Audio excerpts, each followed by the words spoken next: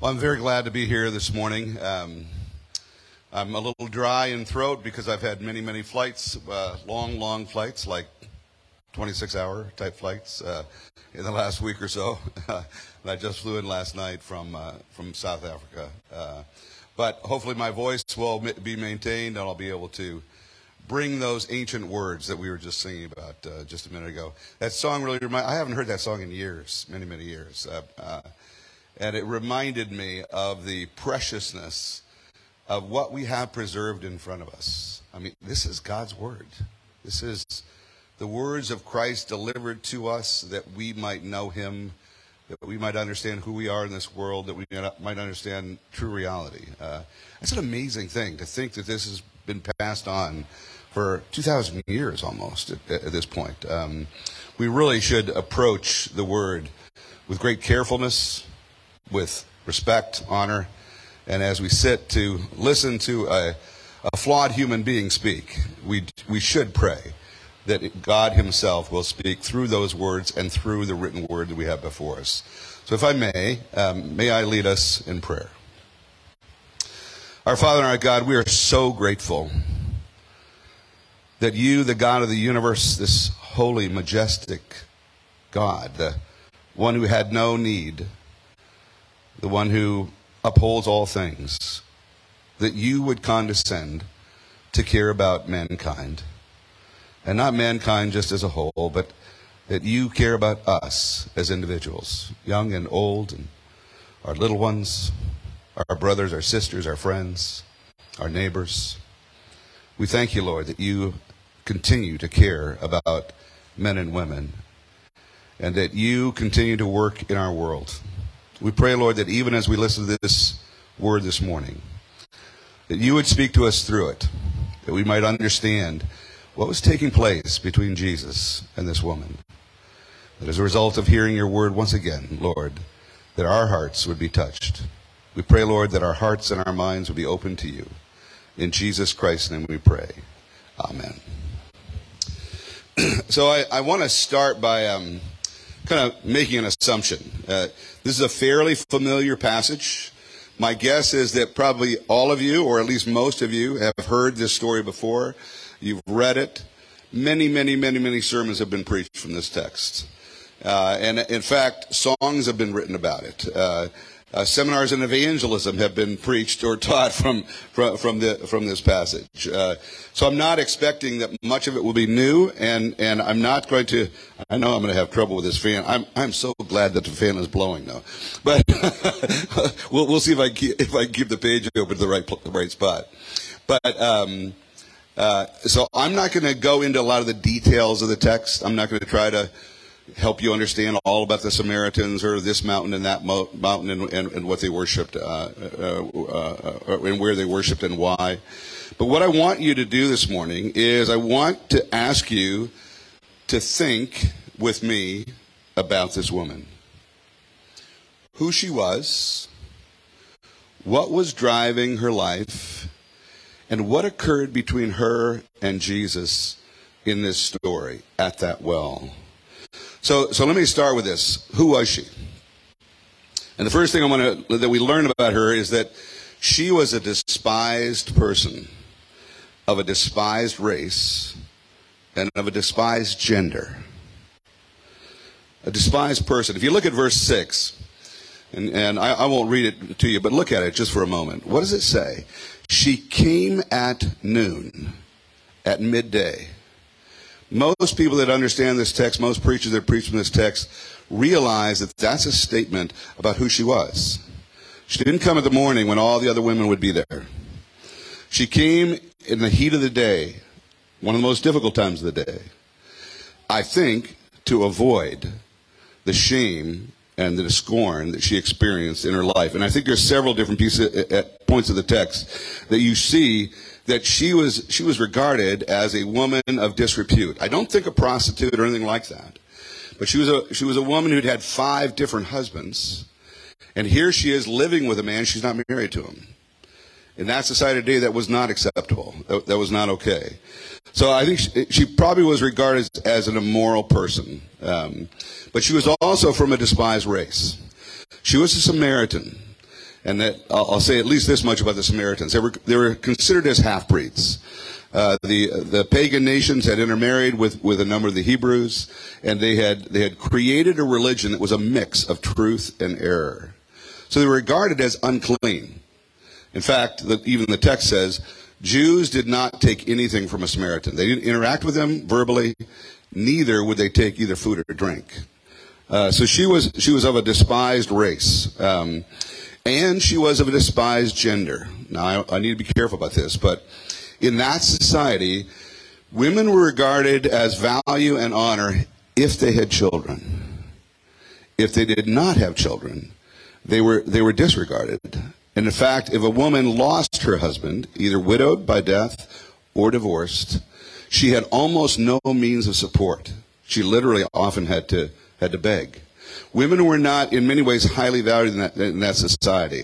But what we find, even in this conversation that Jesus has with her, but actually much more in the centuries that would follow, Jesus is the one that changes that. Actually restores the creation dignity that she had at the beginning. Women, in Jesus' ministry, in his interactions, and later, as we see within much of the history of the Christian church, were re-elevated to a position that was co-equal with men. They weren't of a subject. They weren't lower, but rather they were co-equal. We're to walk as companions through life, fulfilling God's purpose for us together.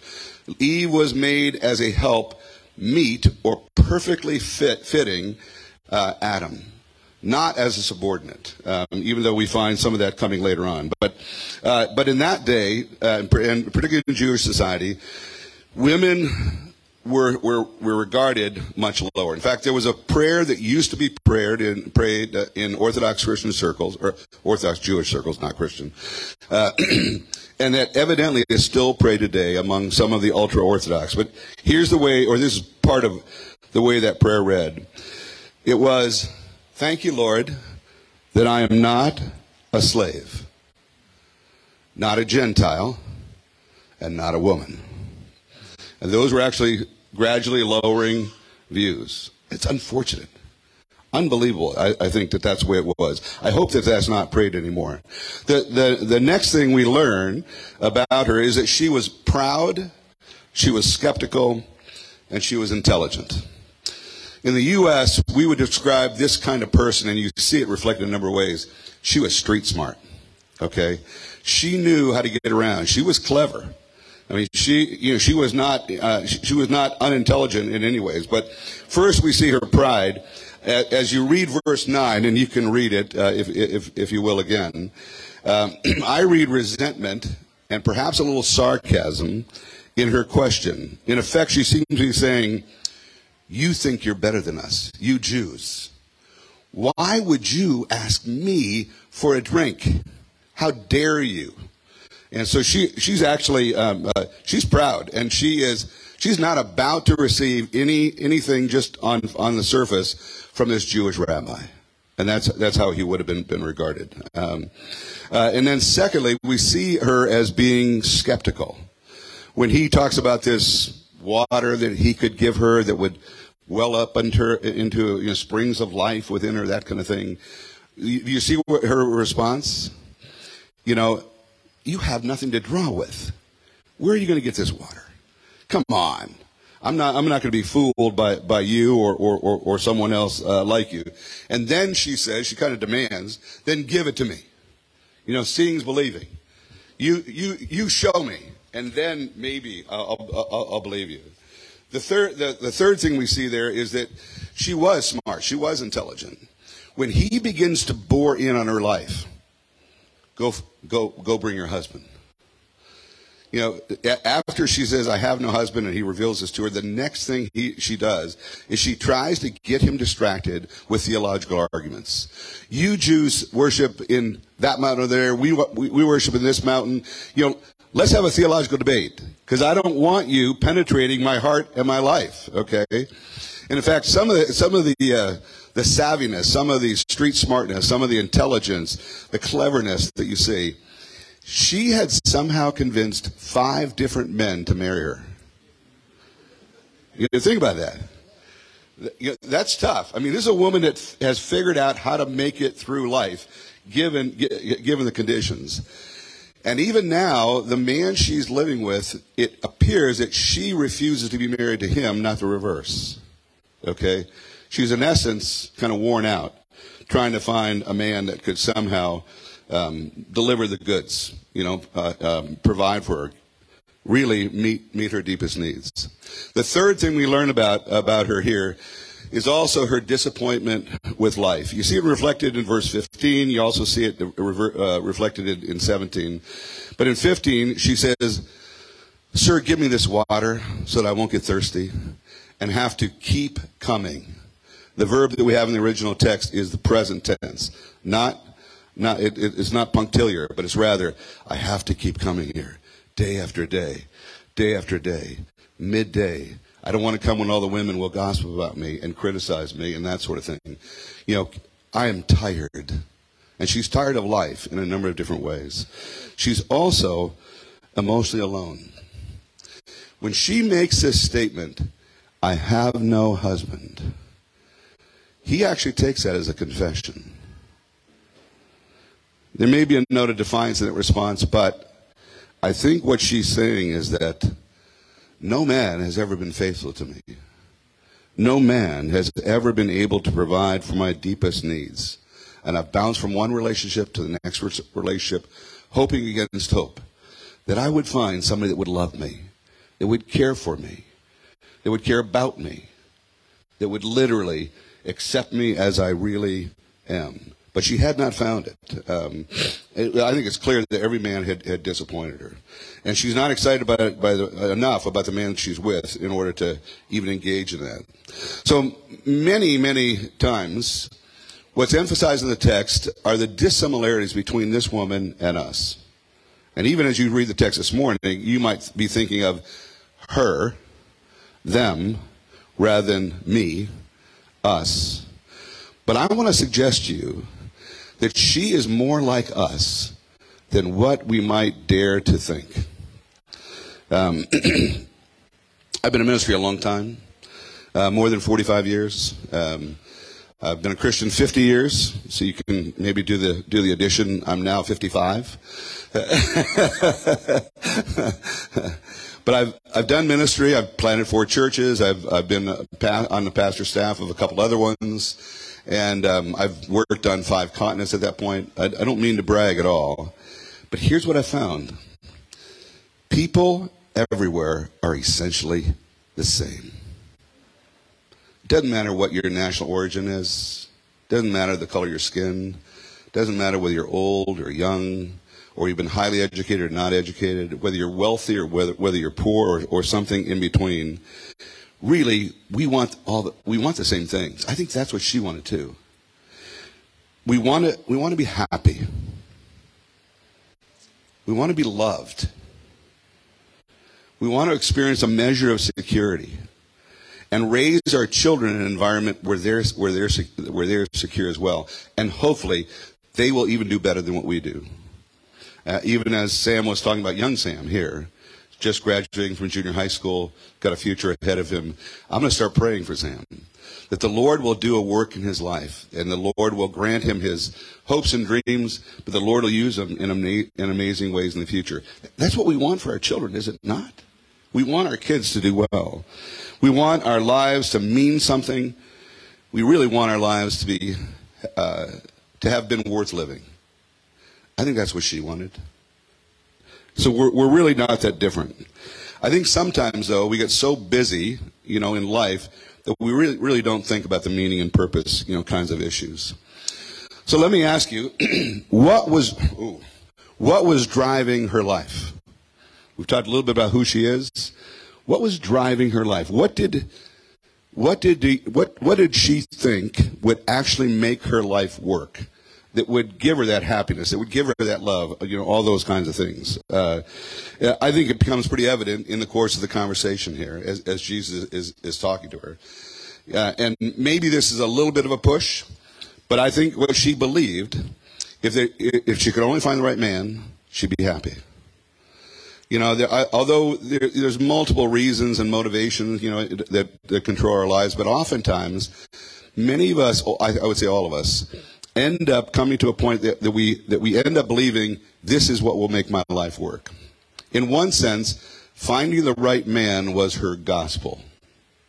Now, that may sound weird to talk about it that way, but whatever you think, whatever you believe, so believing is stronger than think, whatever you believe will actually put your life together, will make your life worth living, is essentially your gospel.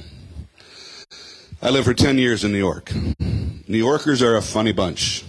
They're among the most driven people I've ever met in the world. They're driven by a variety of different things, but many of them actually think, like this woman, if I can just find the right man or right woman, and get them to love me, that my life will work. Actually, the American gospel used to be this. I think it still is in certain ways. At least the one I believed was, if I could just marry a beautiful woman and make a lot of money, I'd be happy. I'd live happily ever after.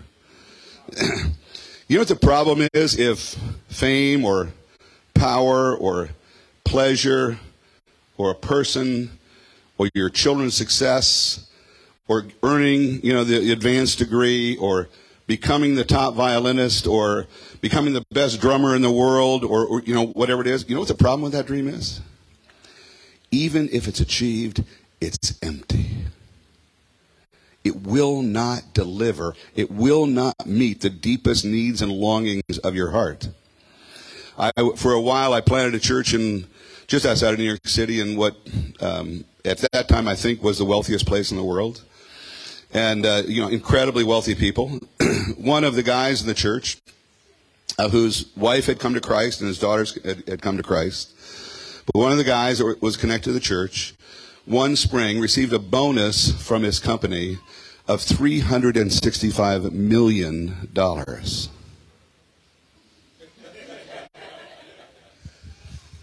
Almost $500 million. And that's apart from his salary and apart from the house he'd been given and all those kinds of things.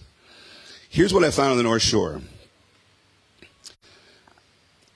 None of them believed that things would make them happy because they had it all. So there was no hint of materialism. Money in that society was about status and power.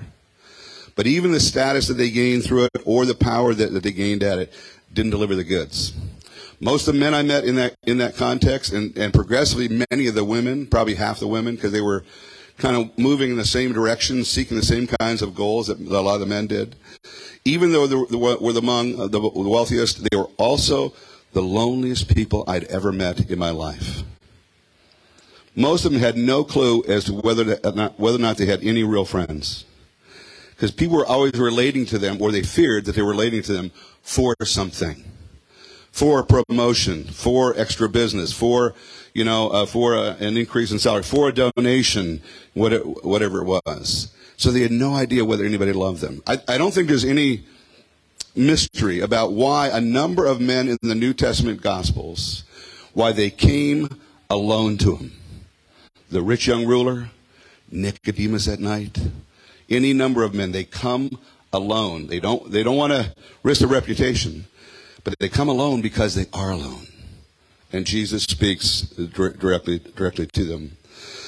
A few years ago, I was sitting in a new church service in Brussels, and there was a woman there that morning who she had been physically hurt pretty badly.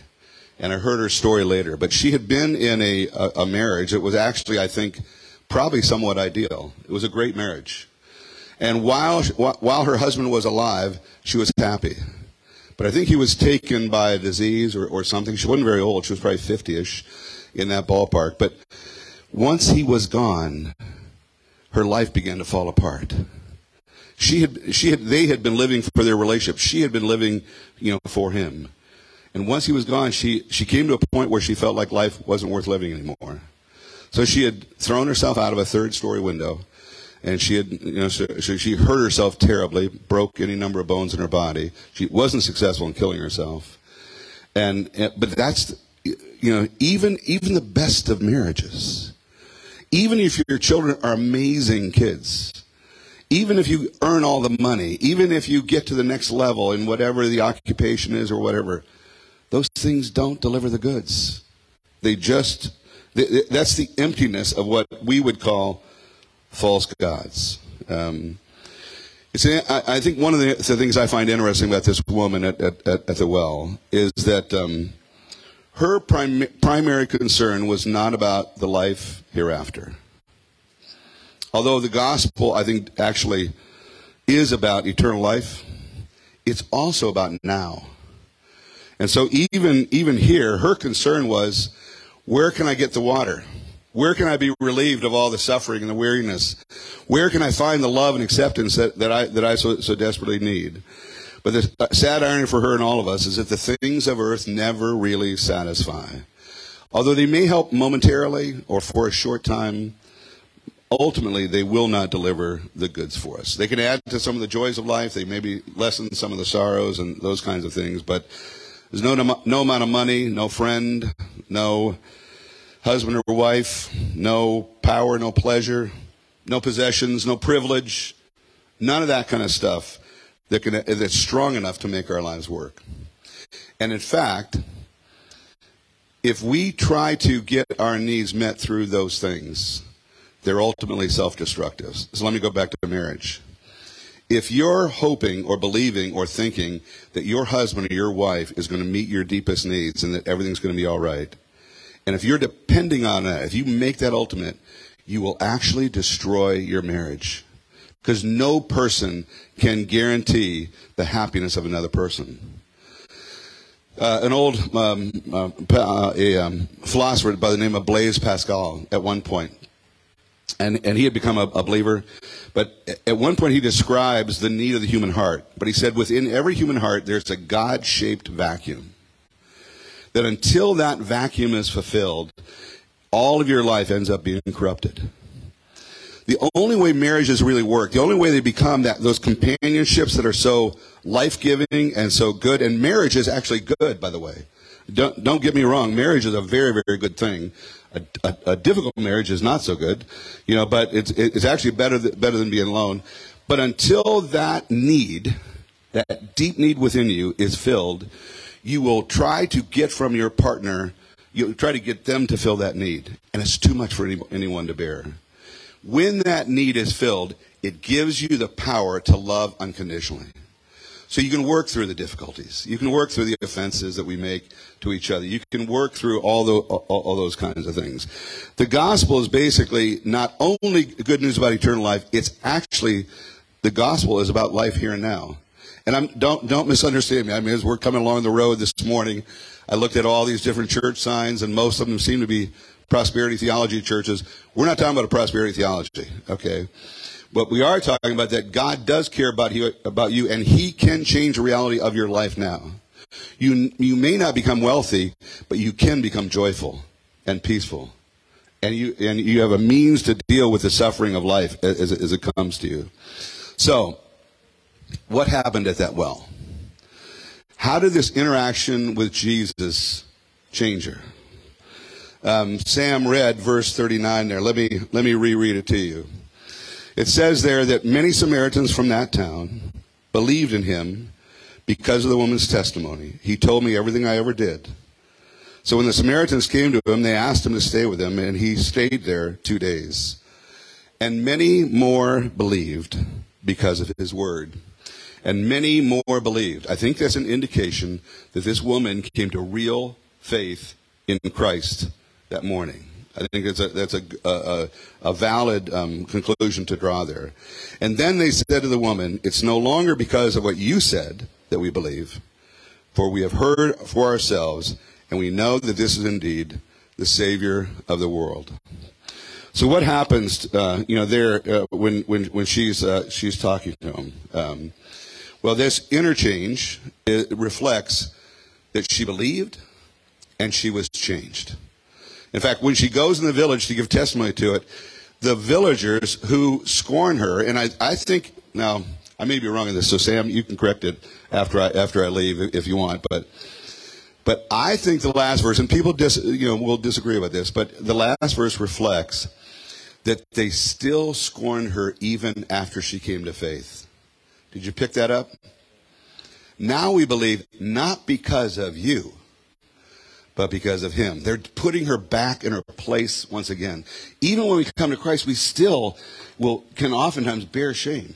It doesn't change everything in our reality.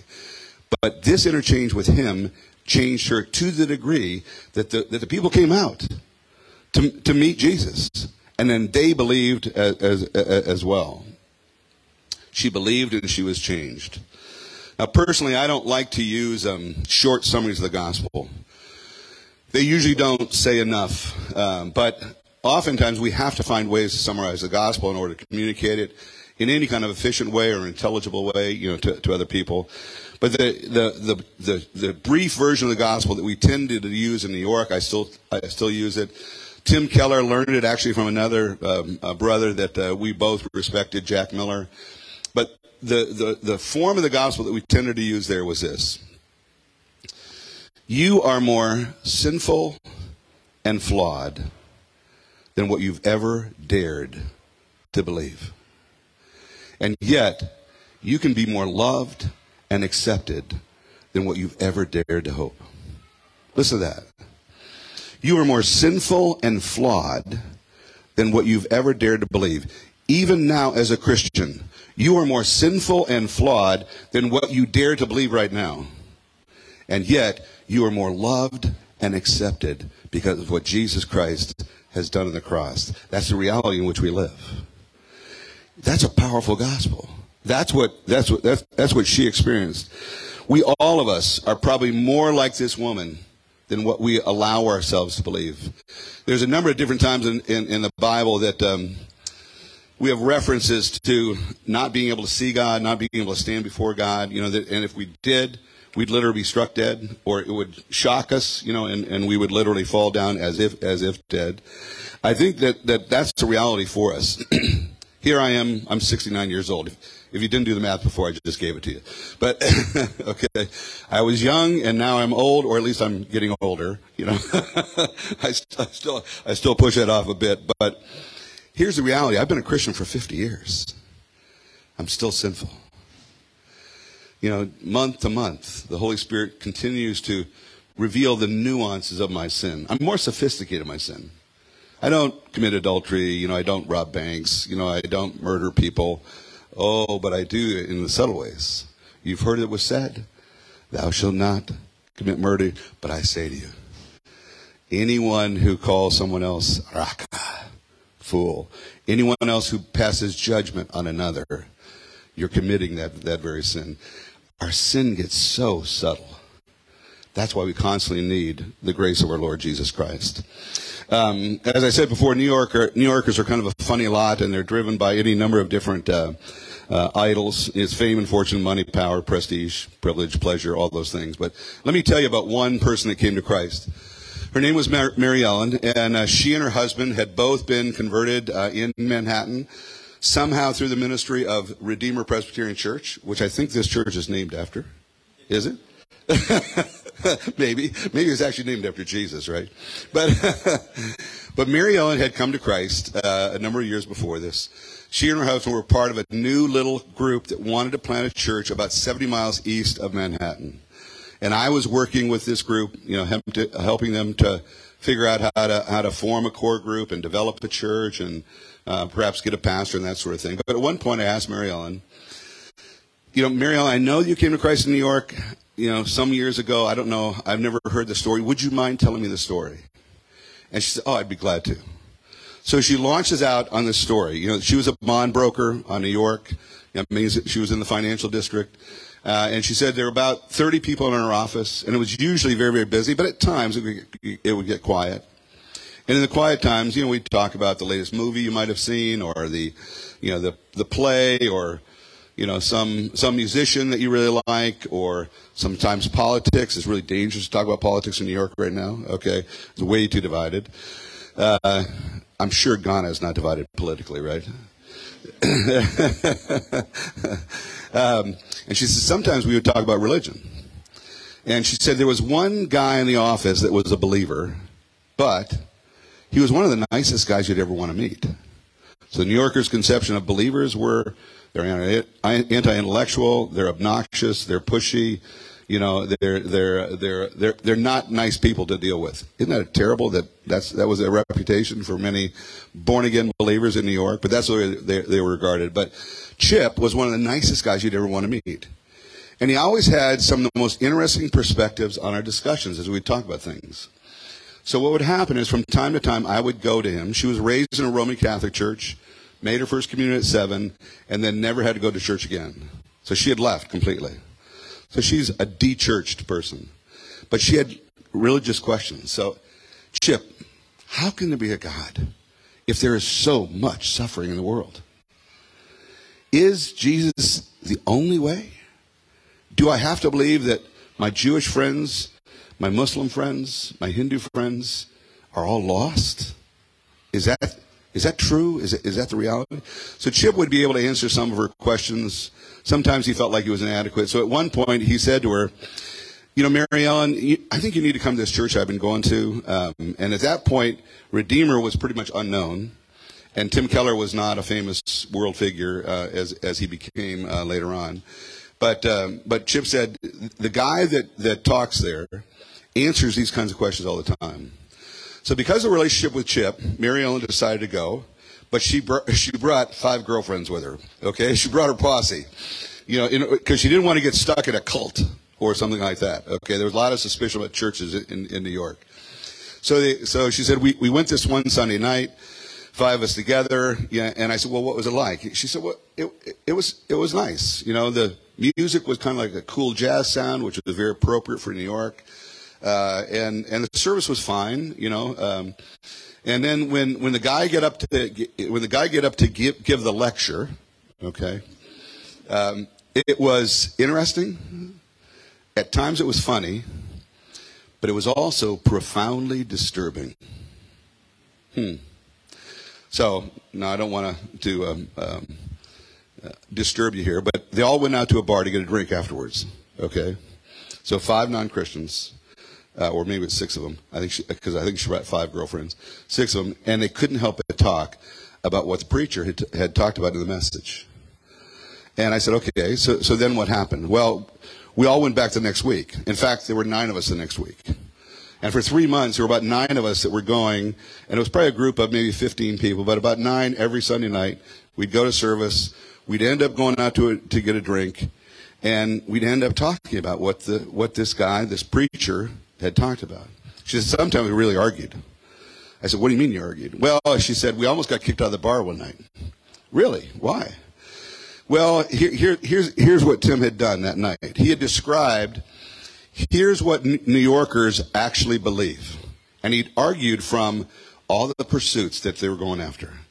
You believe that if you find the right mate, you'll be happy. You believe if you make enough money, you'll be happy. You believe if you gain power, you'll be happy. You believe if you have this pleasure-filled life, you'll be happy. You believe if you get the Broadway part in the Broadway play, you'll be happy. Or the lead in a film, or all these dreams that people have, or become a rock star, those kinds of things. So he argued that that's really your belief system. And then what he did is he demonstrated how all of those are empty. They'll never deliver the promise on the promises. Then he offered the gospel as the only plausible, thing that would deliver what they really need. Finding somebody who would love and accept you and work within you to make you the person that you actually would become. All right, so how did the story end? Oh, I'm sorry, I should finish that story. So this guy was furious at what Tim had said. He said, that's not what I believe. So here you had 8 non-Christians arguing with another non-Christian that the preacher was right and that he was wrong. They were doing apologetics. I mean, that's a curious thing. And that's how they almost got kicked out of the bar. So I said, so how did the story end? She said, well, after about 3 months, what effectively had been done, that Tim did, is he had removed kind of one by one my objections. Or he set aside my questions in such a way that I could no longer hang on to them. I couldn't believe that Jesus was just a good moral teacher or just a great moral example or any of those kinds of things anymore. I felt like I was standing face to face with Christ. And I had to make a decision about him. That was it. The last hurdle for me, and you may find this humorous, but the last hurdle for me was I realized that if I became a Christian, I would have to consider Benny Hinn, Pat Robertson, Jerry Falwell at that time, somebody else, and George Bush, my brothers in Christ. And that was hard for her. I mean, because politically, she was at the other end of the spectrum. She regarded all those people as cultural terrorists. Okay, that was kind of her perspective. But she said, I could not deny the reality of who Jesus was. It was kind of the Lord Liar Lunatic that C.S. Lewis talked about. He either really is the Lord himself, or he is a raving lunatic, or he's just a complete fraud. She could no longer believe he was a lunatic or a fraud. So he must be the Lord. So she bent to the knee to Christ, and she came to him. And he changed her life. I mean, that's the reality. In this text, Jesus is interacting back and forth with her.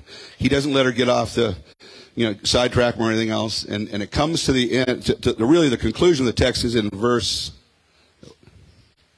26, I think it is, or maybe it's 28. Let me pick it back up.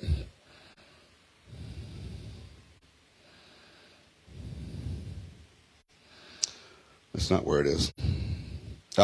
It's verse 25. The woman said to him, "I know that Messiah is coming. He who is called Christ. When he comes, he will tell you all things." And Jesus said to her, "I who speak to you am he." What he was saying to her, I am the true husband that you've been seeking.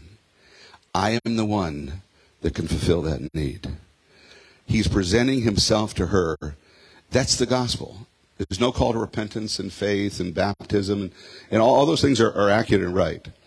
But the true gospel is Christ entering into your life and can change you. Earlier in the Gospel of John, you have this amazing statement that I've used over and over and over again. But as many as received him, to them that believe on his name, to them he gave the power to become children of God. That's a powerful verse. God opens the door to him through Christ. We can gain that relationship that changes everything. Our lives here and our lives in the future as well.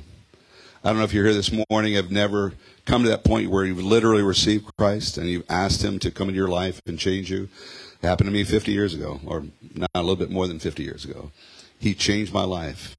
He can change yours, and he can change the lives and reality of all those who live around you. That's our hope for the future. Let's pray together.